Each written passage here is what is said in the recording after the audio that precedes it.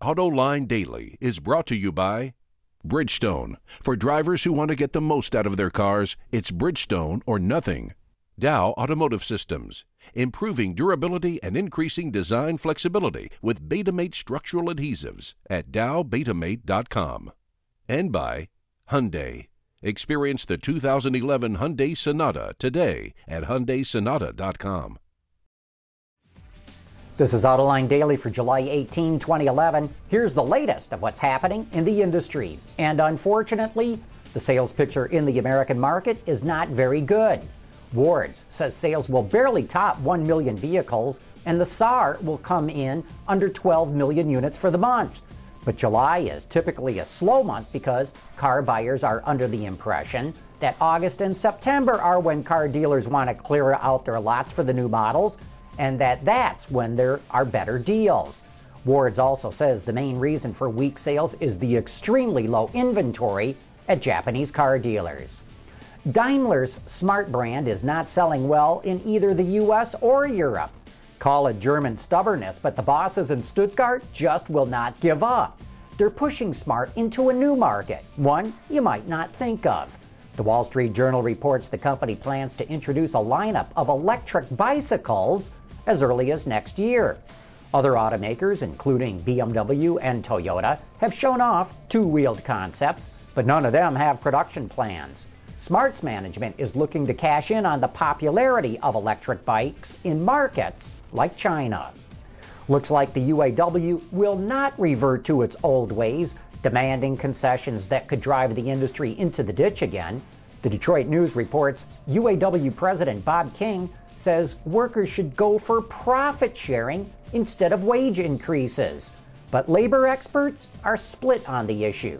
Some of them doubt whether King will get enough support for his plan because profit sharing has not been very significant or consistent over the years. But here's my tidbit of advice. If the UAW asked for profit sharing in the form of stock, it could get the car companies to cough up much bigger profit sharing checks. 2 years ago, Formula One driver Felipe Massa was knocked unconscious behind the wheel of his Ferrari race car when a piece of debris struck him in the head, which sent him flying into a tire barricade. Luckily, he survived that incident. Now the FIA Institute, which performs safety tests for Formula One, is looking at using jet fighter canopies to protect drivers in open-wheel race cars. To test the canopy, they used a machine to fire a tire at 225 kilometers an hour, that's about 140 miles an hour, into a windshield. The first test shows a tire hitting a 30-millimeter thick, triple-layer polycarbonate windshield, and the tire completely shatters it. The next test shows a windshield made from aerospace spec polycarbonate, which bounces off the tire with nary any damage. The new Volkswagen Beetle is set to go on sale soon, and we've got more info about the car. As we previously reported, the 2012 version is wider and longer and lower. There's also more interior room for passengers and cargo. It will launch with two engines, a 2.5-liter 5-cylinder mated to a 6-speed automatic, and a 2-liter turbo with a 6-speed dual clutch. Both 5- and 6-speed manuals will be available later. Next year, a 2-liter turbo diesel will be added, and the starting price for the 2012 Beetle is $18,995. The Alliance of Automobile Manufacturers, which is the association that represents most of the big car companies in the American market, is launching a radio advertising campaign across parts of the United States to push for what they call attainable fuel economy standards. As we all know, the Obama administration is pushing for a corporate average fuel economy of 56.2 miles per gallon, but just about every automaker says it cannot hit that average. Well, here's my AutoLine insight. Why is it that only the auto industry has to hit fuel economy standards? Cars and light trucks account for about 40% of all the oil that we use, but what about the users who account for the other 60%? How do we possibly think we're ever going to reduce our dependence on oil when we're ignoring 60% of the problem?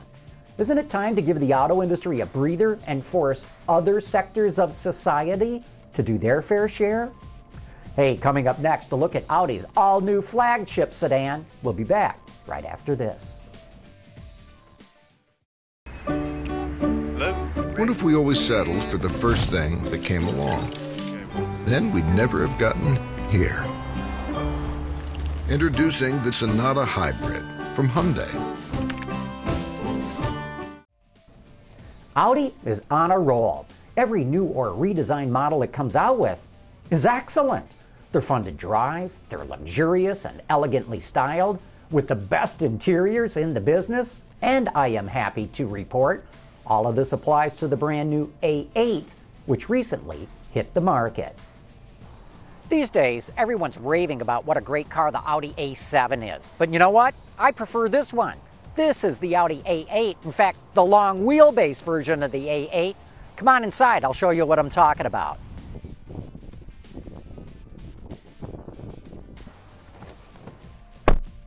The interior of the A8 is just beautiful. By comparison, a BMW looks coarse, a Mercedes looks old, a Lexus is boring. This thing just looks stunning, and in fact, there's a real wow factor when you start it up.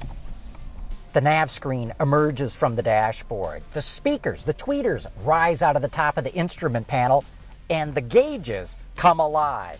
Now, I'm ready to drive.